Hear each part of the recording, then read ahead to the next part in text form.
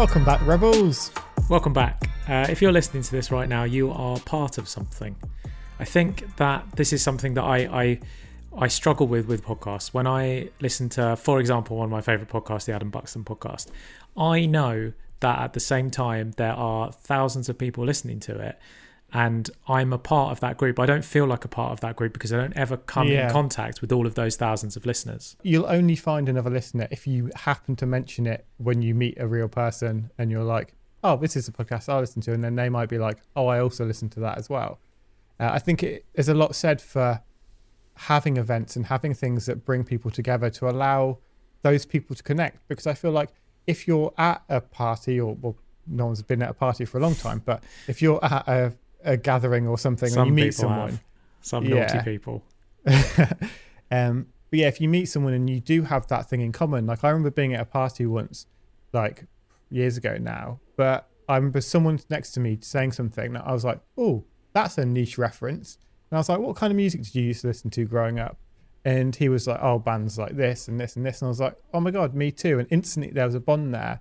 And since then, there's now been a good friendship formed. And I think as soon as you can get people together that have that common interest, then those people are going to get along and a community can start to form. Yeah, I think so. And a lot of our listeners, if you're listening to this right now, you may have been recommended this podcast by a friend, because that is how it happens a lot. But a lot of you have just stumbled across us by accident.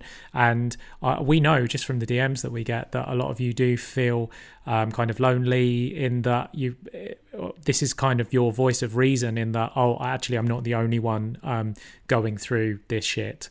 And so we're going to get a bunch of people who are going through this shit, and we're going to put them all in a Zoom room, and we're going to be hanging out with you guys on the 10th of November at 7 p.m. UK time. So yeah, so if you haven't signed up to that already, you can go to creativerebels.co/access.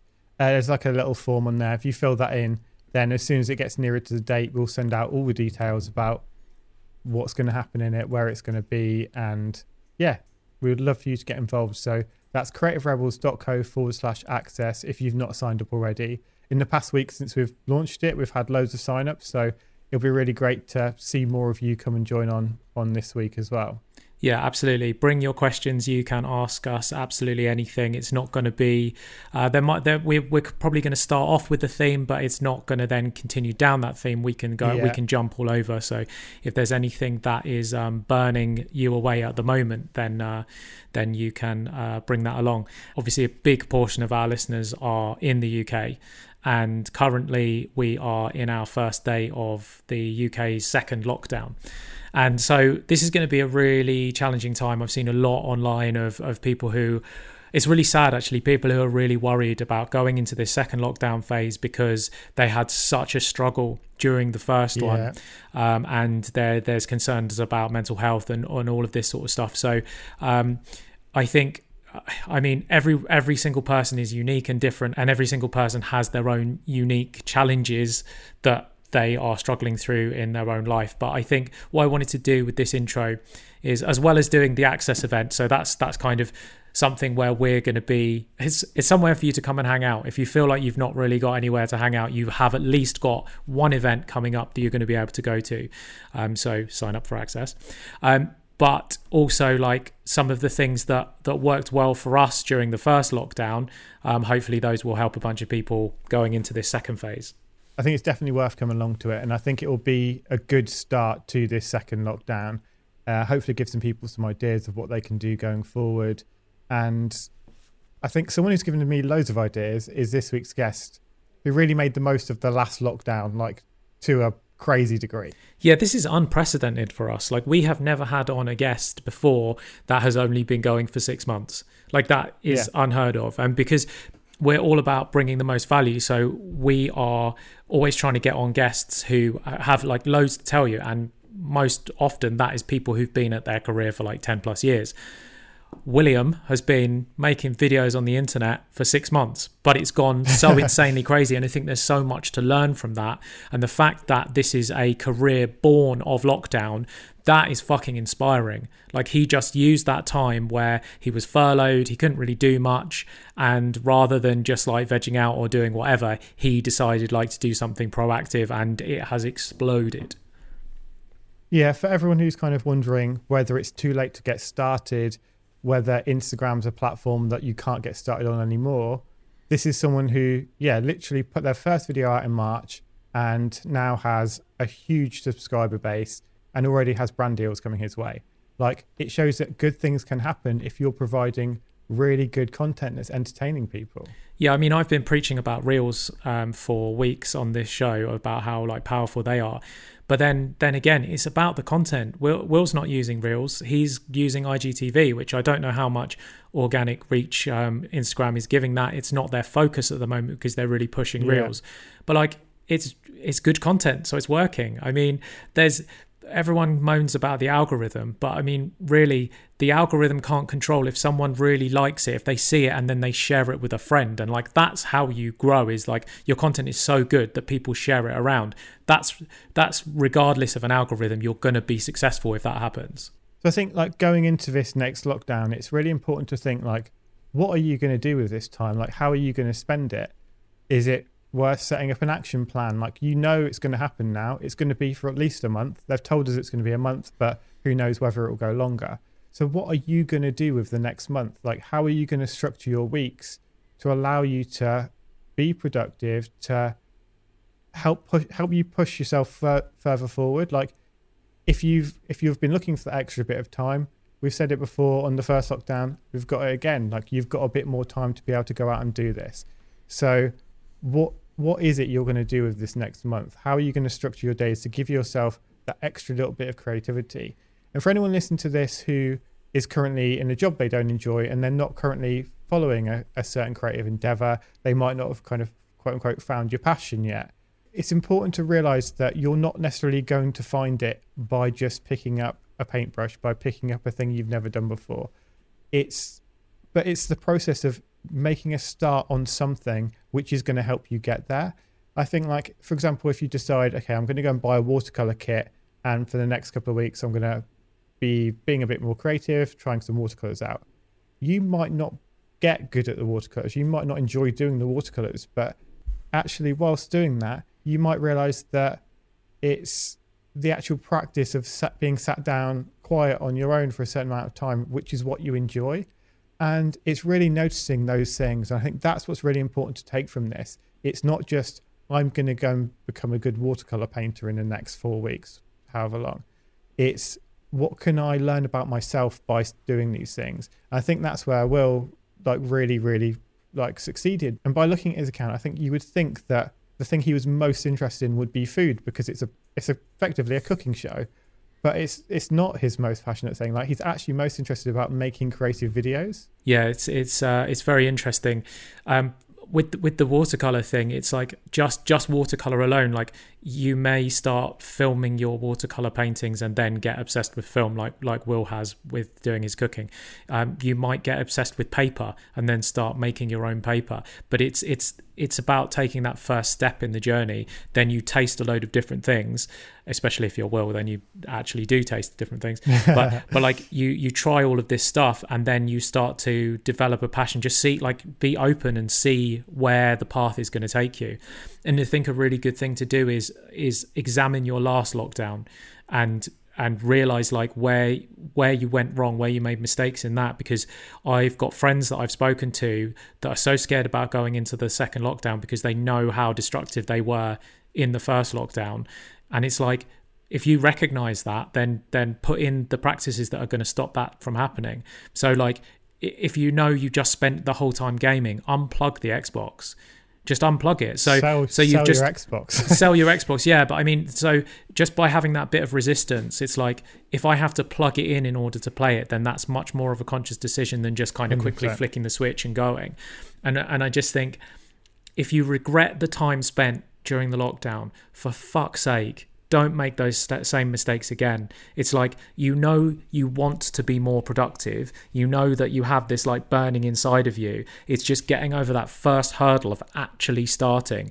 As soon as you actually start, man, like seriously, you can like allow yourself to get obsessed with something that is going to be that might be Xbox, that might be video games. If you decide I'm going to start my Twitch streaming and I'm going to become a big gamer, then like know that that's like a 3 to 5 year path of becoming a master at the game, getting across your personality, because there's always that side of that's why gamers become big, and start working on that. But find something. Don't let it be like, if it is Netflix, are you going to be reviewing all of the Netflix series? Like find something, whatever it is, and do something positive out of it, rather than something that you know is destructive, that is basically like crushing your creativity. Yeah, it comes down to that thing I said a few weeks ago, which again I just love it so much, is for every piece of content you consume, what 2 pieces are you going to make from there? And being like, okay, well, if I am going to sit and watch Netflix, what can I produce from watching this Netflix show that's actually going to benefit me? So yeah, going into this lockdown of being like, well, if I'm going to do this, then this is going to happen. Like having those rules going into it, with every time I do this, this happens. And that's going to lead to much more success. And you can look back at the time then and be proud because you've achieved what you set out to do in the start. As soon as you set rules and then achieve them, there's a level of kind of like pride, the fact that you did manage to live up to what you promised yourself. It's like with New Year's resolutions, when people say, oh, I'm going to do this, then if you don't do it, you just feel let down. Whereas actually, if you went the whole year, if you've ever gone a whole year and actually met your resolutions, you will be so proud of yourself for what you achieved in that time period. It's so funny. I actually did get something from Netflix recently. So I've been watching The Queen's Gambit. I don't know if you've seen that. It's no, I've not heard of it. It's amazing. It's about a young kid who just becomes like a chess prodigy. Very, very interesting. Is it a drama or? It's real? A drama, yeah, and it's fiction, but it is phenomenal. And one of the things that happens in that is there's 2 characters talking about becoming like a grandmaster in chess, and one of the, and it's basically about the process over the destination. And the one character says, I want to be like the world champion by the time I'm 16, and the other character says, well, then what? And the other like they have no idea then what, because everything is around that pinnacle of this one thing that you want to get to. And that really hit me. And that I wrote notes about it, and I was like, oh, that's a piece of content. And now it's found its way into our intro. So it's about the process. It's not about the end goal, because when you do achieve that end goal, then where do you go from there? And I think as humans, we need to be consistently making these new goals. Otherwise then what's the point? Yeah, that falls really nicely with Simon Sinek's latest book, The Infinite Game, because that really talks about how you don't have finite goals of like, I want to achieve this, because then when you achieve it, then what? It's a game that you're constantly playing forever because it's never going to end. So by setting a goal that's so monumental that you probably won't achieve it in your lifetime, and you're basically setting yourself up or your business up so when you're dead, it can continue to try and succeed in that. And then generations and generations can pass, always trying to lead towards this same goal. I think having that kind of mindset is so much stronger than just having this little thing where, once you've achieved it, then what? Yeah. And it's always having that goal where you're pushing and pushing forward. 100%. But you can't play the game unless you press start first. So exactly. We need you to all press start. So this is the last intro that we're going to be doing before our Access event. So you're not going to get any more reminders, listeners, to go to creativerebels.co/access to sign up for our little Zoom hangout. So go and do that now. Otherwise you'll forget, and then you'll kick yourself next week when we tell you how great it was. Well, we've talked about him already in this intro, but let's get into this week's episode with Will. Yes, indeed. Will Hughes, aka What Willie Cook, is an internet food man. Self-professed, I stole that from him. Is an internet food man. He started making videos at the beginning of the UK's first corona lockdown. These videos have been hugely popular, attracting a huge following as well as brand deals and collaborations. Will makes recipes that are accessible, but it's his video style that makes them must-see. In this episode, we talk about delicious treats, blocking out the haters, and making videos. Yummy. Obviously very grateful that people do follow me, but the only reason that people do follow me is because they find the videos educational, yes, but also entertaining. And I would say that there's probably a good portion of the people that follow me that don't actually give a shit about the food at all. Hi, Will. Hello, Adam and David. Welcome to the show, dude. Did you go to culinary school, Will? I did not, no, because I went to just normal school and then normal boring university. I did film and television at Uni of Nottingham. I thought, oh, okay, Nottingham, that's a good university. So I applied for that. Turns out that is probably one of the only entirely theory-based film courses in the country. So there was not really any creativity, not really any practical filmmaking. And I sort of first year spent the whole time just smoking, just doing what everyone does really, and not just screwing about and really do anything. Second year, it got a little bit better. It was a bit more fun. And then third year, I realised that I had probably wasted a good 3 years of my life in terms of academia. Great time with like friends and everything. Had a lovely time. Learned how to do the washing up. What was it about film that made you want to go into that? I've always kind of not been very good academically, not because I lack intelligence probably, but more because I lack wanting to do hard work. You know, I think a lot of people have that, and yeah, I mean, the only thing that I really, before going to uni, the only thing that I was like massively obsessed with was like British comedy films. Like, I'm that annoying person that you'll sit down and watch a film with and I'll go, oh, he was really good in this, and the person I'm watching the film with has obviously never seen that, like, and just kind of just film knowledge and stuff. So I kind of like, okay, well, clearly that's something that is ingraining itself into my head without me really putting a lot of effort into that happening. So I was kind of like, okay, what do I want to do at uni? Not that, I don't know, I have to go to uni, but I kind of want to. What do I want to do? So I was kind of like, okay, film. So at school, were you always kind of like the funny kid? People would laugh at me, sometimes with me. So yeah, no, I guess I kind of just, I wasn't, yeah, maybe. I don't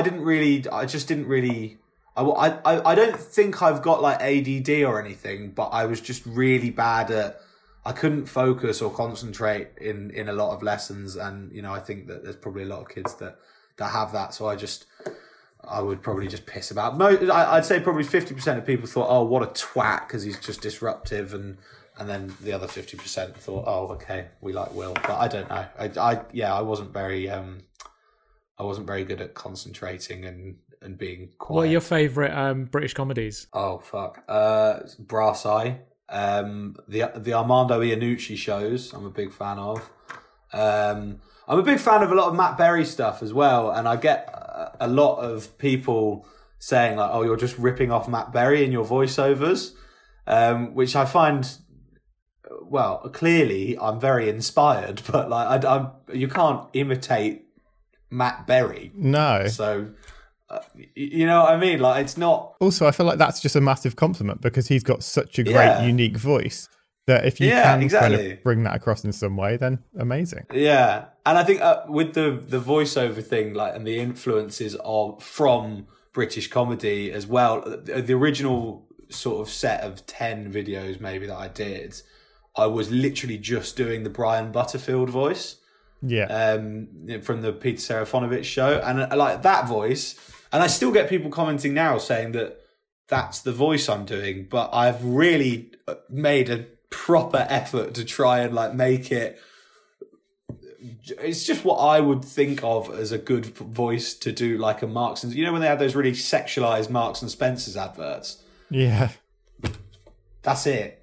That's the voice. Like, I noticed when going through your videos, like because like I put a lot of like research time into our guests, and like because your career is like relatively new, there wasn't much to research, so I just watched all your fucking videos, and it was really interesting to see that the transformation from when you first started, where the voice was a lot more hammy and it was a lot more over the top, to now where the voice kind of, it does sound like you. But like being silly, but at the same time, like it is a lot more you, and it's a lot less silly than the first ones were. Yeah. Yeah. And so I suppose the more content you do, the more you're kind of finding your balance of what you feel comfortable with. Yeah, I mean, not to sound like a cliche, but I'm finding my voice, kind of like that. Yeah. That is literally what it is, and I think now there really isn't. I think people just expect me to not talk as much like that voiceover, but it's actually not. It's not massively dissimilar. Like I think I have a voice, and I use it kind of like it just. It's not so far removed from the voiceover voice like now, whereas before it was obviously just completely taking the piss and doing Brian Butterfield. So that was like, that was just I was just kind of like, oh yeah, how funny would it be if I did a cooking video and then just did the Brian Butterfield voice, and then that was funny for about 3 days, and then I was kind of like, okay. People kind of are enjoying the videos. So if this does go anywhere and I'm just copying Brian Butterfield, then that's probably not a good thing. So I was just kind of like, okay, well, I'll try and make it my way. But you can't, I've since worked out you can't fucking please anyone, because then every fucker's going, you're doing Matt Berry, you're a poor man's Matt Berry. And it's just like, do you know what?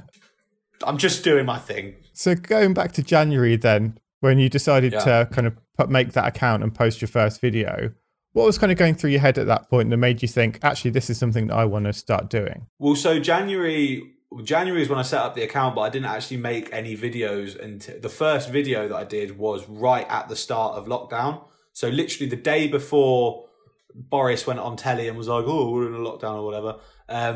That was the day that me and my housemate filmed me making this bourbon milkshake, which was really, really horrible. But what I wanted to do was just see if I could. He gave me a copy of Final Cut, just sort of play around with, and I just wanted to see if I could edit the video, and then I could. So that was that. Like, that's so interesting that it was more about like editing than it was about food, because looking at your account, I would think like it came from a love of food, but obviously through talking to you, it very much like present within that, and probably like an equal share is the love of film and the ability to start getting into it. Absolutely. And I mean, it's strange because being interested in the editing side of things has literally just come because I've not been watching YouTube. What is it when people say there's different types of learners? Yeah. There's like oral learners, visual learners. If someone sits next to me and teaches me how to do something, I can't, it won't go in. Yeah. The only way that and it's actually really quite shit, because the only way that I can learn how to do something is to spend ages doing it a lot of the time. And so with this, it's kind of like, the editing isn't so great in the earlier videos, and I mean the editing now isn't even like that amazing anyway, but it's kind of because I've found my own style of editing by just doing it myself. And I was working at this post-production company, and I was kind of like, I didn't really know. I wanted to work in production, and I ended up getting this job working in post-production. And as I said, like, everyone was lovely. It was a really nice place to work, but my heart wasn't set on post-production. And so when they were saying, do you want to learn how to edit a bit? At first I was kind of like, no, I think I'll be a producer. And then I found out that being a producer is just quite a lot of maths. So I was like, I don't really want to do that either. And then I was just kind of like, I don't really know where this is going. And then the lockdown happened, and then I made that video, and then I made 2 or 3 or 4 more videos, and then Mob Kitchen got in contact with me, and I didn't think, I'm going to do this as a career at all until probably about maybe like a month ago, because I was doing these videos and stuff, and I was starting to get like brand interest or whatever. But the way I'm doing it, I'm kind of quite keen to not fall into this influencer bracket and just promoting stuff for the sake of it. But like, that unfortunately at this stage is probably the best way of monetizing it. And now I have taken the plunge and gone full time. I'm hoping that people that follow me aren't going to see like, oh, he's done this. You know, I've done a couple of things for Morrison's already, and I don't think people were too pissed off about that. But I don't want people to think, oh, he's being a sellout. It's just like, I've just set this up as a proper business now, and I need to make money, otherwise I can't afford to live. So yeah, I think people are gradually kind of coming around to understanding that in order for us to keep creating the content that you love, we have to pay our fucking rent. Yeah, at the end of the day, yeah. And it's like if a Morrison's is going to step in and do that, then you should be fucking applaud. Like for me, whenever I see an ad on someone's Instagram account that I follow, like, and respect, I make sure that I like and comment it, because I know that helps. Yeah. And I know that goes towards them getting more brand deals, which means that I get to enjoy more of their content because it keeps them. I think it is really important, isn't it, to work out, like, stuff has to be paid for. Like, if you're going to sit and enjoy something, it's got to be funded from somewhere.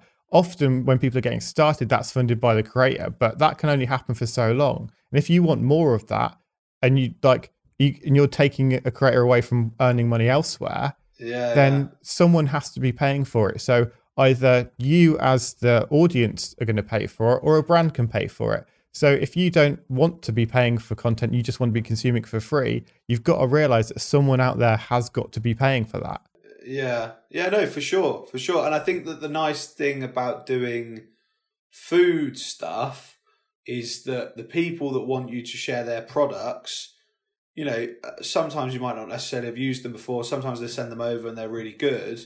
You know, I won't promote anything that I wouldn't use. And I'm quite, when it comes to cooking, I'm not this, I never say, oh, I wouldn't try cooking that. So like I've just done something for a company that make paneer cheese. Yeah.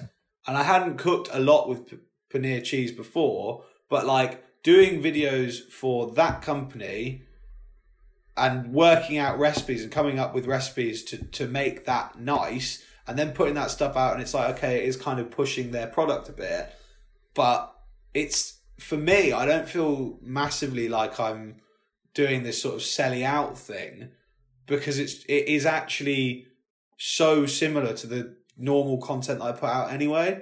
Yeah. And also the other thing is that with quite a few, like with the Morrison stuff, they just said, we like your videos, use Morrison's products, and it's good content for them to have, I guess. Like they can share it on their page and it gets some good interaction. But I like the fact that on the whole, now when I've got people approaching me, they know that there's this kind of, you know, it's not serious content at all. Like the recipes are good and people will make them, and I can guarantee that the recipes are tasty, but the way that I put the recipe across is silly and it's meant to be fun. And if people come and they're like, you need to make this, and you need to do this and that and this and that, and it's kind of, and it becomes quite far removed from what I'm trying to do, then I just wouldn't do it. Yeah, I think that's the difference between selling out or not selling out, I suppose. It's that idea of, well, what would you do anyway? Like, as long as you're still making videos the way that you want to make them and you're still presenting it in the way that you want to present it, I suppose that's what matters. If a brand came to you and said, actually, I don't really like these silly jokes that you do and the way that you edit it, can we make it look more like a Jamie Oliver video? Then then that's not you. And then you can understand there why an audience might be like, oh, this isn't me. But then in that case, it's like that brand probably isn't the right person to collaborate with anyway, because they're obviously not on your wavelength. Yeah. I mean, I can't really see, like, the content that I make is all like quite a similar, and there are things that I'm going to try and like branch out into. I want to do some sort of like reviewy type stuff in future, but at the minute, if you come on my page as a brand and you see that's what he's doing, and then you think, okay, well, we can make him do this, then I think you've kind of missed the point of, you know, what I'm trying to do. You know, unless it's got this kind of the same vibe to it and the same feel to it, it could be a different type of content, but unless it's got the same sort of slightly humorous vibe to it, then it's just not gonna. It's like, can you imagine me trying to like do a serious video, just like, right, okay, so we're chopping this like that. The only reason that people, and I'm obviously very grateful that people do follow me, but the only reason that people do follow me is because they find the videos educational, yes, but also entertaining. And I would say that there's probably a good portion of the people that follow me that don't actually give a shit about the food at all. So, you kind of, people missing the trick sometimes is just, it just doesn't really make sense. We quite often talk about how there's like different types of content and what types really succeed. And we generally say if it's educational, entertaining, or inspiring, then that's a good piece of content. And if you can get two of those together, then that's a really great piece. But I feel like yours actually generally hits all three, because it actually inspires people to actually go and cook stuff. Like, we've cooked things before that you've put on your feed, and it's like, that's actually... Oh, what have you done? We did a pesto lasagna. Oh, nice. Yeah. And it was great. The only thing is my girlfriend was like, there's no measurements in this. So we just kind of had to like absolutely wing the whole thing. That happens a lot, because I kind of do that. I don't have a website yet, and I'm hoping to have more detailed instructions on the website.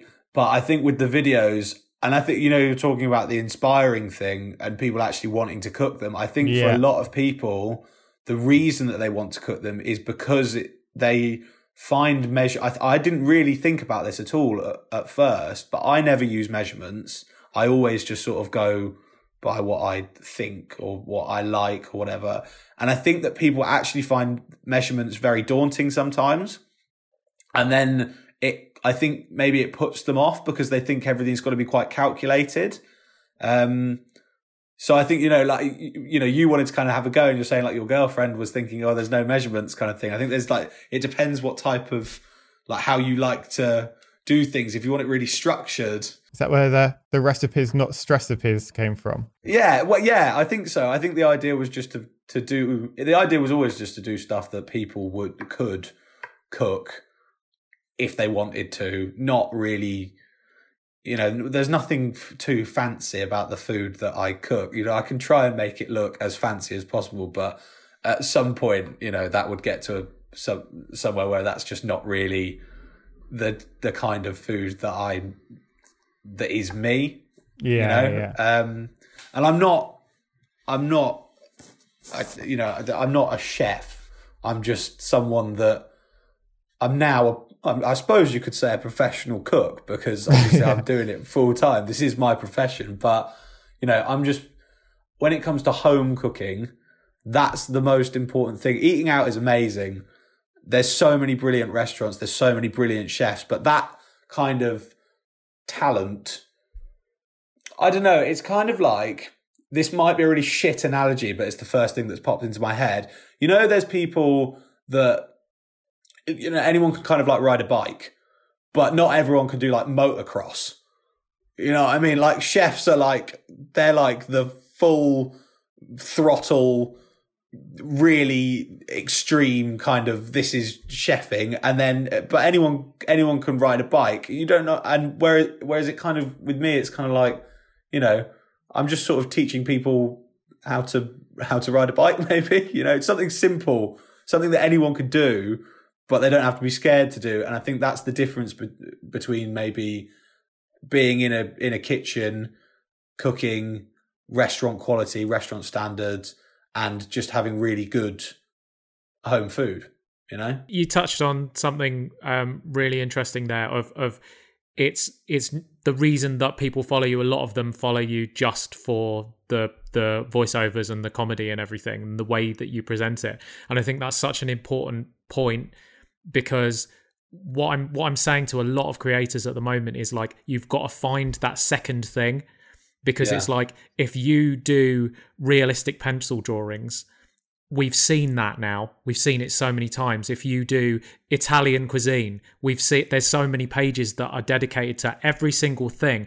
There needs to be a second factor involved in your work, because I saw it with my stuff. I was painting photorealism, and it's like, it was of a high standard, but like that wasn't enough anymore. There was that was already out there, and there was enough accounts that started early enough that people were following.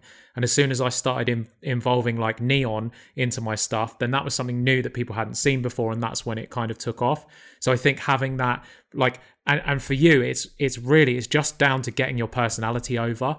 Did you have any sort of like fear of coming forward and coming on camera? Because I guess in the beginning you didn't know it was going to take off like it did, and how many eyeballs were going to be on you. I think it's less so when I'm doing my videos, because I've seen that people like them on the whole. The majority of people are very positive about them, and the feedback's nice. And, you know, you get the occasional person that's just like, oh, God, what an annoying voice, and that sort of shit. It's like, don't watch it then, dude. Yeah. No, I know. I do. I always find it so strange when people comment, like, not kind stuff. Like someone commented the other day when Mob will share one of my videos once a week, as like it's my content, but they're sharing it because obviously it's good for them to have some other content. And I do work very closely with them now.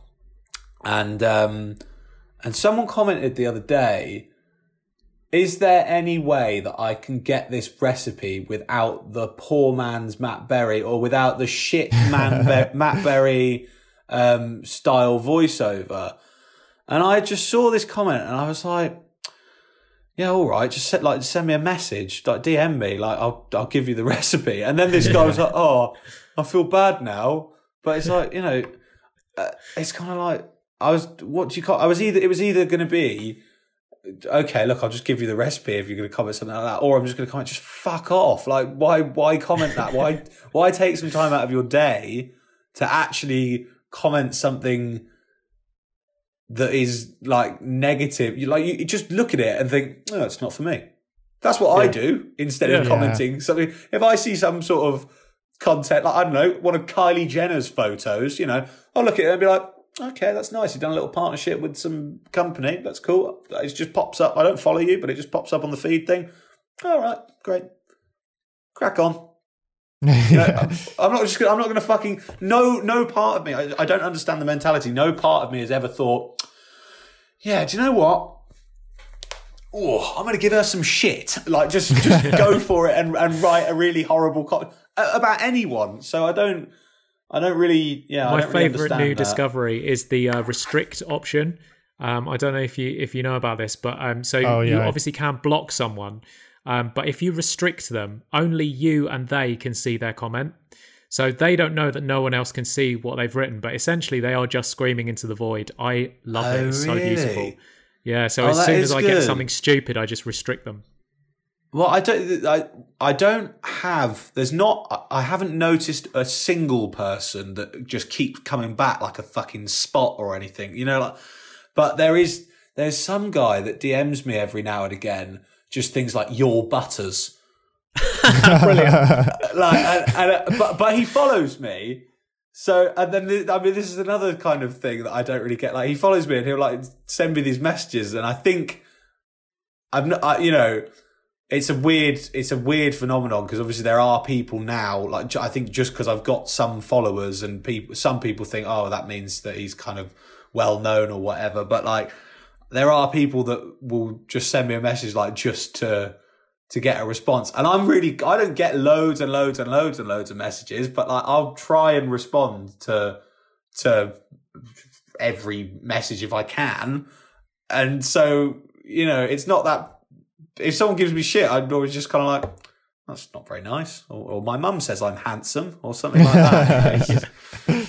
But yeah, it's bizarre when people think that they can just, come with that shit. But in answer to your question, my love of food came from, I think, obviously most people like eating. And my mum was quite a good cook growing up.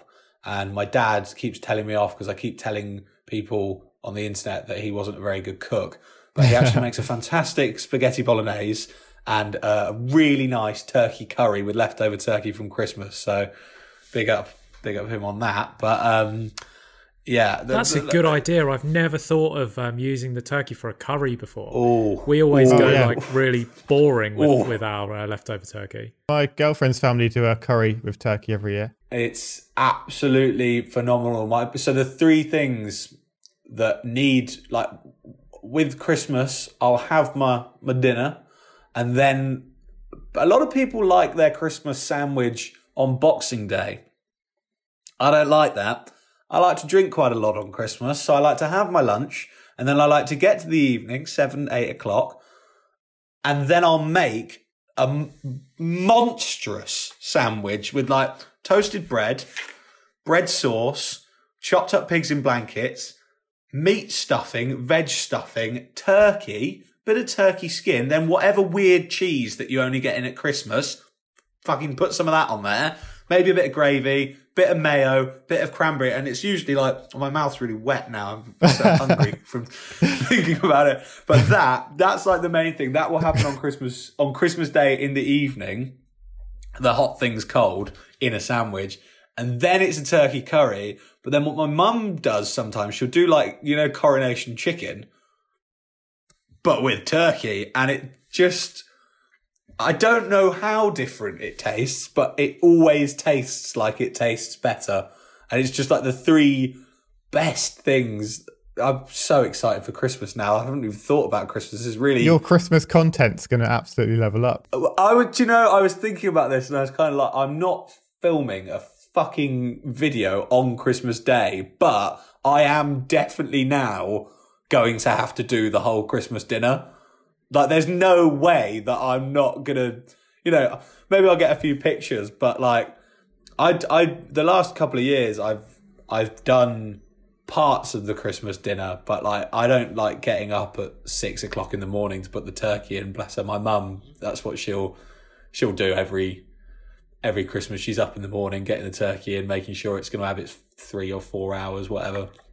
But I might have to do that this year. We will see. Are you posting on any other platforms? Because that, to me, sounds like kind of a YouTube special. Yeah, I mean, I have thought about doing YouTube, but I think, I don't know. I don't really know. I'd quite like to, if it was going to happen this way, I'd quite like to transition from doing these Instagram videos to then doing something on telly or Netflix or whatever, and actually having my own kind of show. Because there's so many YouTube creators that I think are fantastic with food. And I just think the way that I've done it has not really on purpose, but been quite different to the way a lot of people do it. Because I think a lot of people think YouTube straight away, because it does lend itself to that. You know, my videos could easily be 5 minutes, but I cut them down to between 1.5, 2.5, 3 minutes, because that's what people on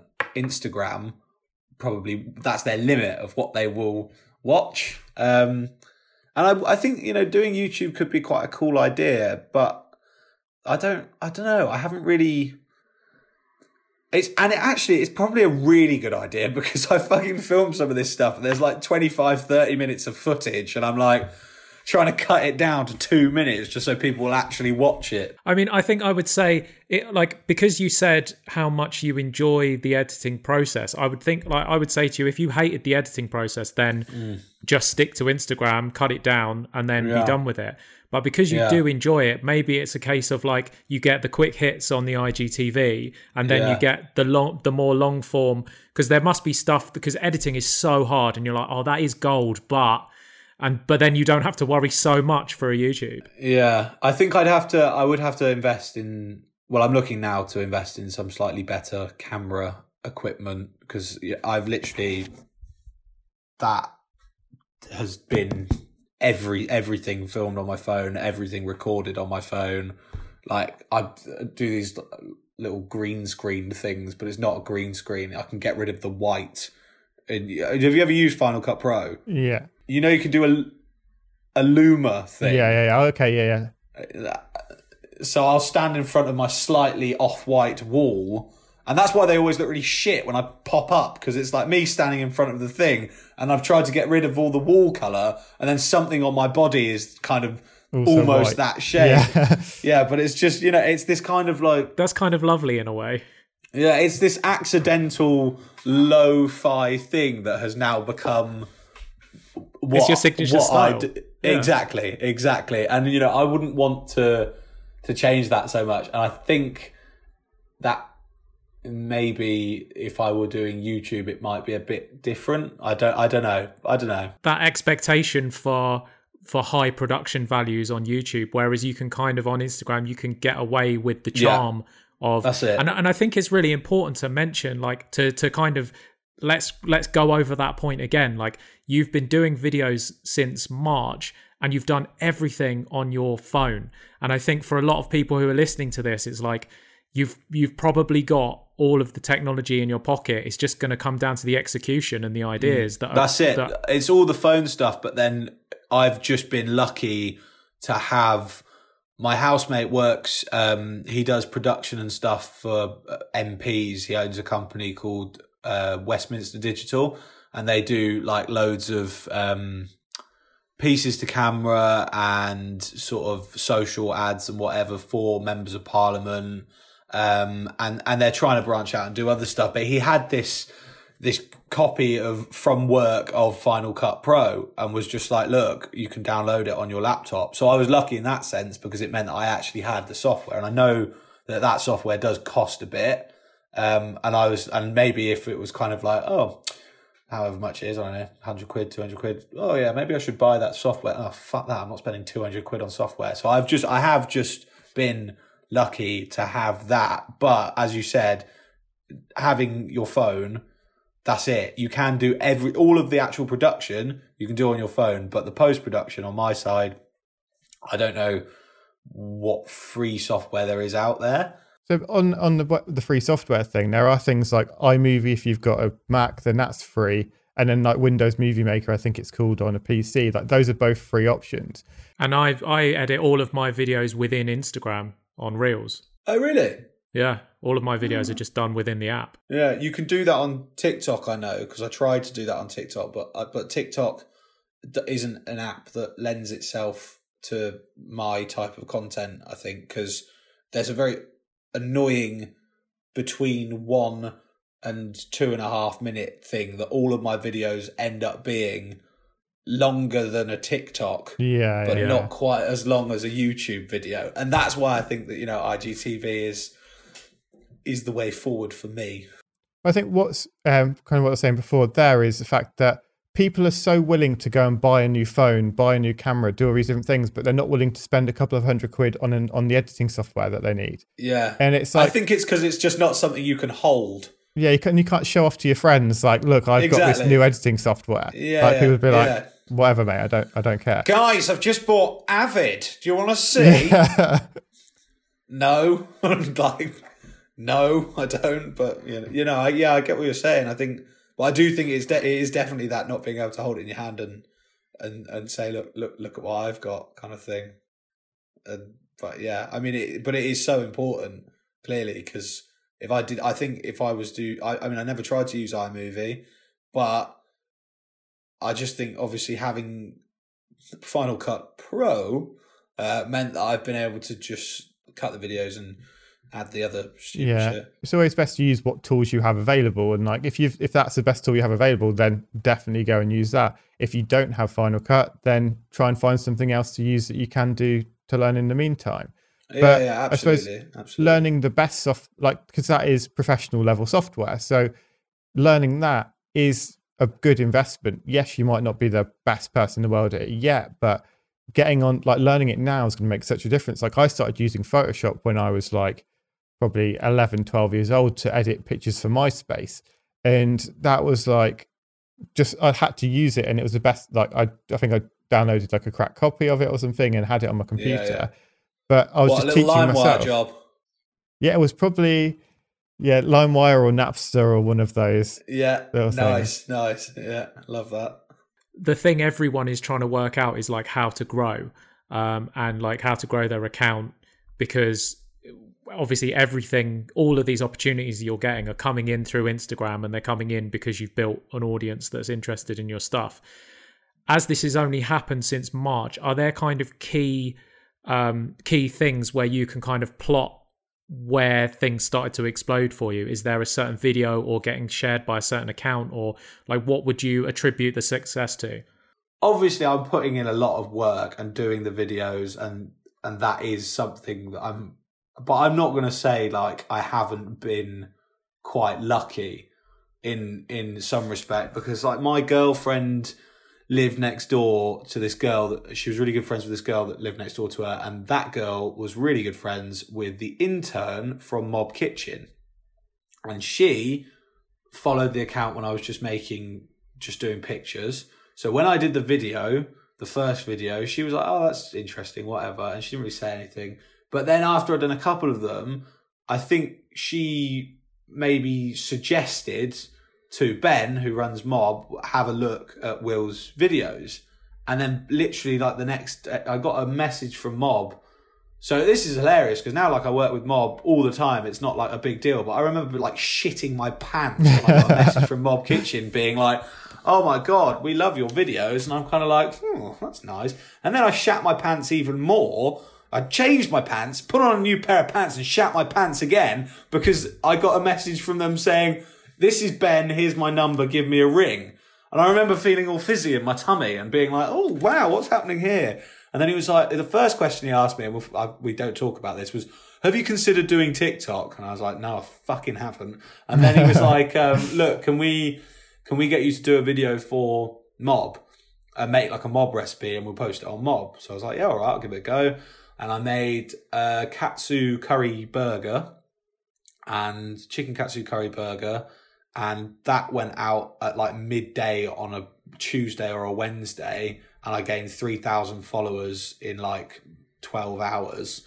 And then it just like kept going and going and going. I mean, I think I had 800 followers or 900 followers based on it just being an account where I posted pictures of food. And, you know, a lot of them were just like my mates or people that kind of like knew me anyway. And then, yeah, when that first Mob share happened, literally since then, it's been like just on an upward trajectory, I guess. And, you know, we've done a couple of competitions because that's one thing that Mob really used to grow their following. And I think it's a really good thing to do anyway. That's, you know, if we're talking about how to grow an online following, I think these giveaways things, that, you know, it seems quite shit, like, oh, you have to follow me and then you get to win this kind of thing. But actually, the way that I look at it now is that I'd done these giveaways, and like the first giveaway we did, I think I gained about 10,000 followers in maybe a day. Something ridiculous, absolutely ridiculous. And that's obviously because Mob have got this following. And then when the giveaways finish, you notice a real drop off, and people will unfollow you because obviously, you know, they're not winning anything anymore. But the one thing that is nice that has happened with me is that obviously it means that so many more people go to your account that maybe wouldn't have gone to your account in the first place. And it, you know, if you throw enough shit at a wall, some of it's going to stick. And that's basically, not calling my followers shit, but you know what I mean? Like that is it. Like if you get enough people that come to your page, some of them are going to stick around because they like the content. And that's why, you know, I've got a lot of followers now, because we've done these things, we've done a couple of competitions, and there's now so many people that have actually decided, oh, actually, like, I really quite like this, and this is helpful, or, you know, inspiring, or whatever. How do you run a competition? What's the process of doing that? So the way that the ones with Mob have gone has just been like, okay, this is the prize that you win, and what sort of thing would that be? So we did one, which was like £1,000 Deliveroo voucher or something, or like, no, it was Deliveroo per month, or enough Deliveroo to last you a year or something like that. Yeah, and I think it's £150 a month for a year. Yeah, something like that. And then, so we did that one, and that was obviously, you know, Mob, they've got, you know, I have a business set up, and it's a partnership with Mob. So, you know, it was very much in their interest to like see if they could build me up quite a bit. So they obviously invested that, and it was kind of an investment in me. and this is what I'm saying, you know, that doesn't happen to all, you know, creators and things like that. So I have, in that respect, just been lucky. But then the other edge to that is, yes, that is lucky, but also all these people unfollow you afterwards, but it's a small fraction for me that is nice, that, you know, it's just a small fraction of them that go, which is fine, kind of thing. Obviously, like with the idea of luck, like we generally say on the show, there's no such thing as luck, because it's like if you made shit content, those people wouldn't stay at all. And that initial couple of videos you made that was a friend of a friend of a friend that got passed on, it wouldn't have got passed on if it was shit or it wasn't entertaining. And like, because that person who passed it on probably follows hundreds or thousands of people on Instagram, and it was your videos that they chose to share with that person who might be interested. So I think with the idea of luck, it's always kind of worth reminding yourself, like, actually, it's the content that was winning there. If that wasn't good, then that wouldn't have got shared and you wouldn't be where you are now. No, you are right.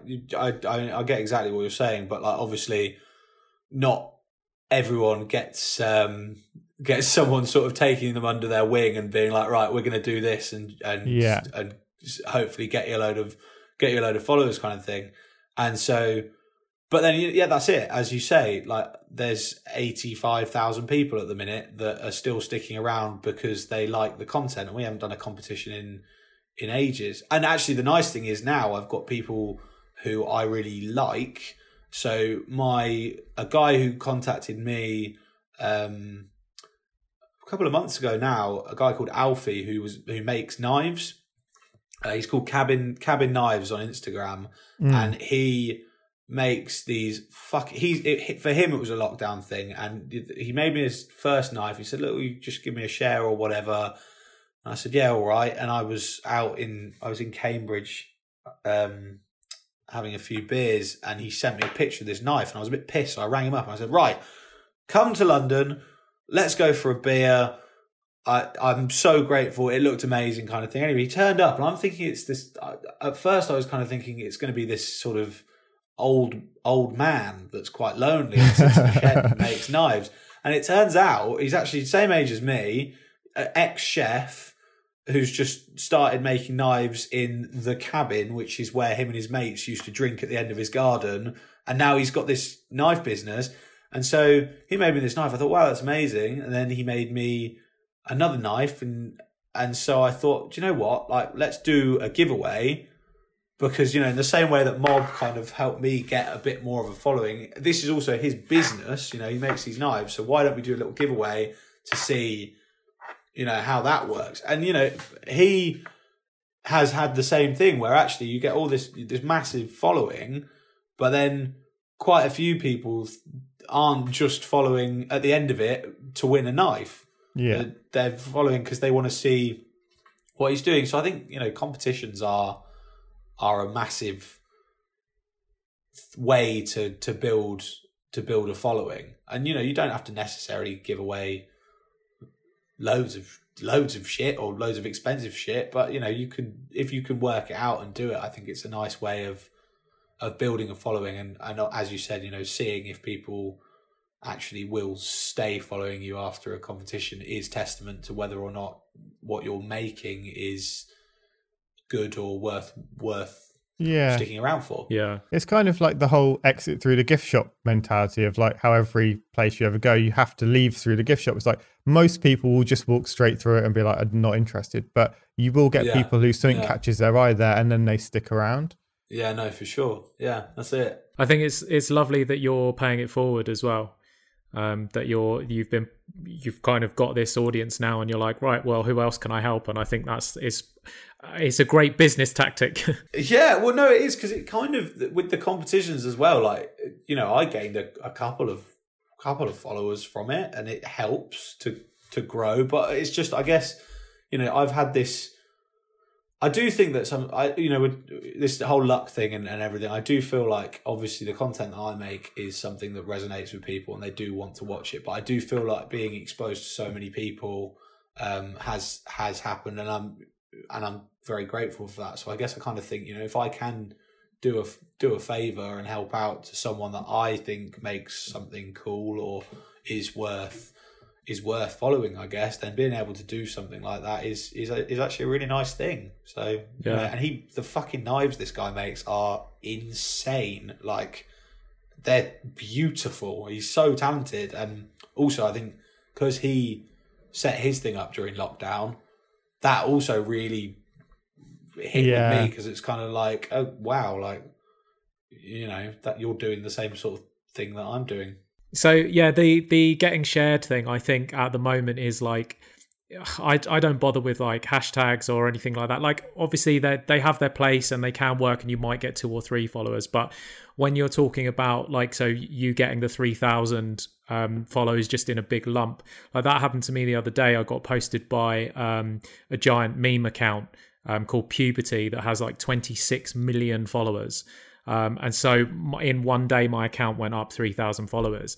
And so I just sent them a message going like, look, thanks so much for posting this. Like, because they just randomly they found one of my TikToks actually and posted my TikTok, but they tagged me in. So my Instagram got the rub from it.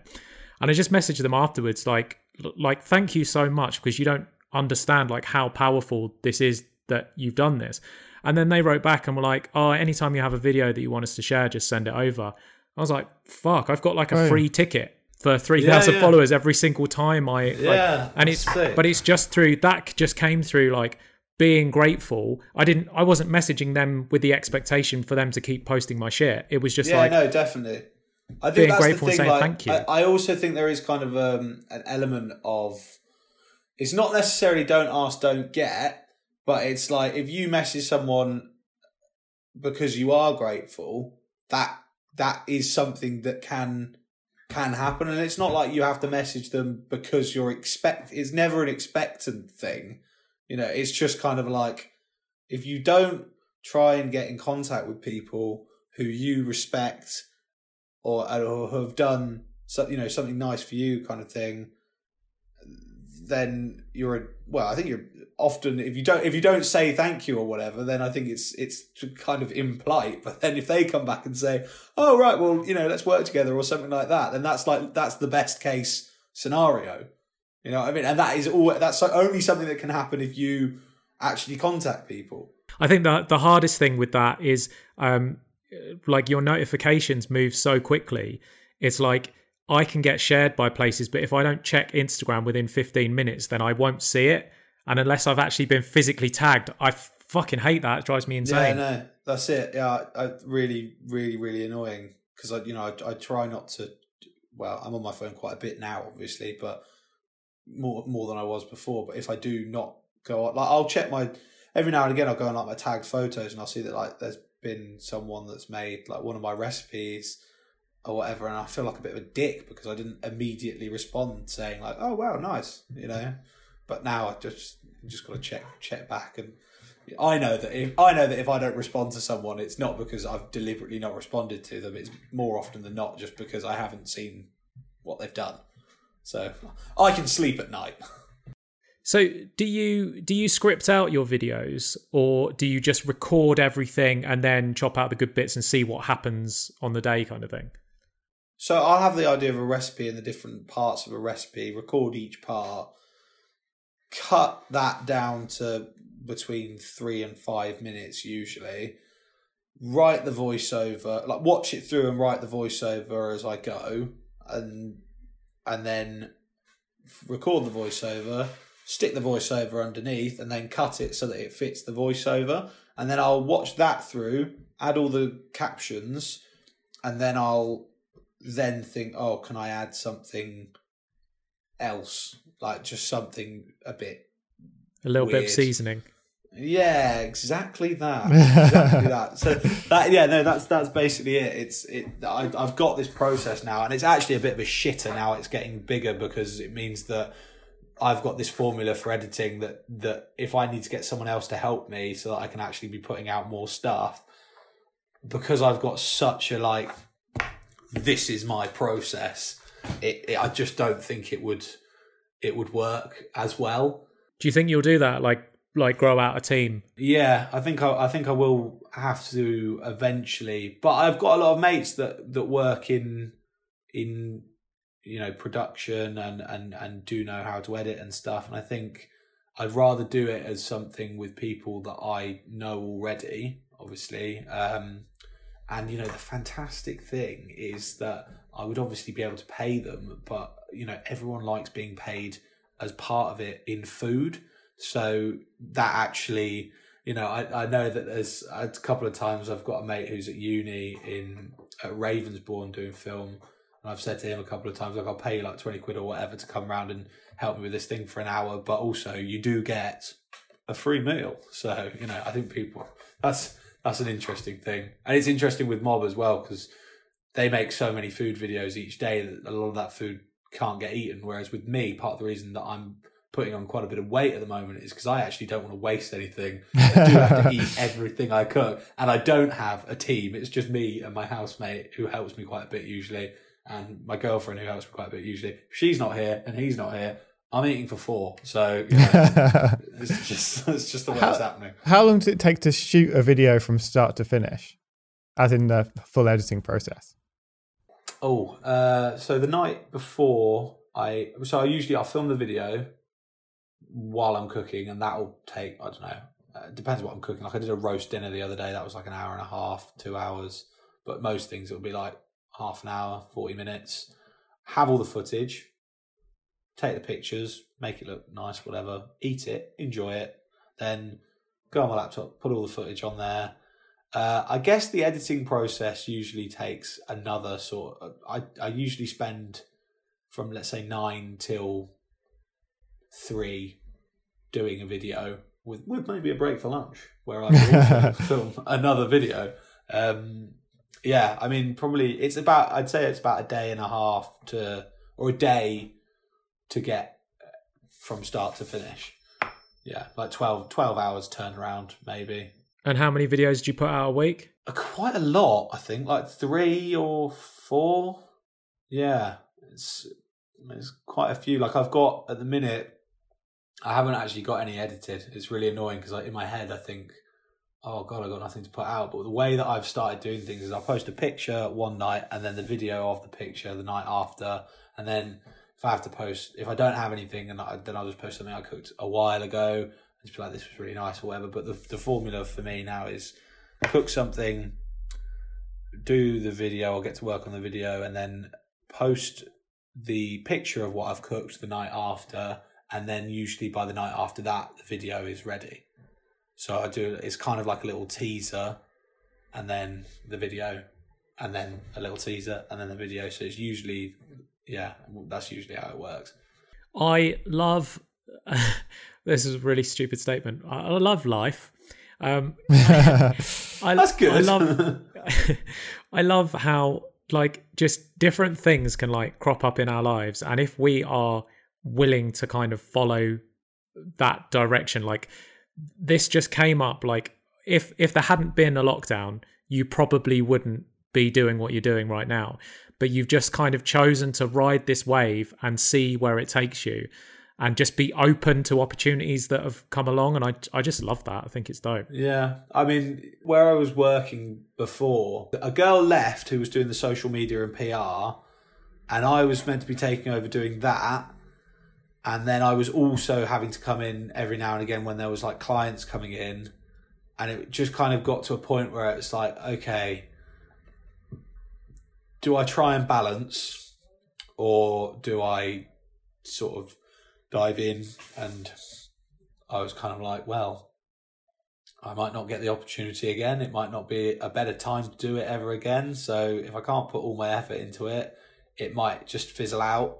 And it might do that anyway. But, you know, I've developed skills now, I guess. Like I know how to build an Instagram account, or I don't know, and edit. And I learned how to, you know, do pretty basic production. So, you know, I think no matter what happens, I'll be, if everything went shit, I would probably be in an okay position. Fingers crossed, touch wood, but hopefully it doesn't go shit and I can just, carry on and hopefully do something a bit more presentery, focused on food, interviewing nice people and that sort of stuff. Because I think that food and culture and comedy and all of the things that I really love, all of that kind of marries together. And there's always been good food shows, like Fuck That's Delicious with Action Bronson, and when Matty Matheson did like Dead Set on Life and Keep It Canada and those kind of things. But then you've got like Keith Floyd just turning up in a city and exploring and cooking things. And I just think that kind of content is good TV, and it's good things that I'd like to watch. And I think the dream would be to have a show kind of like that, where maybe I do a bit of cooking and I do just meeting nice people, eating nice food, drinking nice booze, and just but putting it out there for people to do the same kind of thing and making it accessible, I guess. And that is the end goal. I think it's coming, man. You are a talented young man. Let everyone know where they can find you online. At What Will He Cook on Instagram. www.whatwilly.com. Boom. Thanks so much, dude. Thanks, mate. Yeah, really fun. This has been great. Yeah.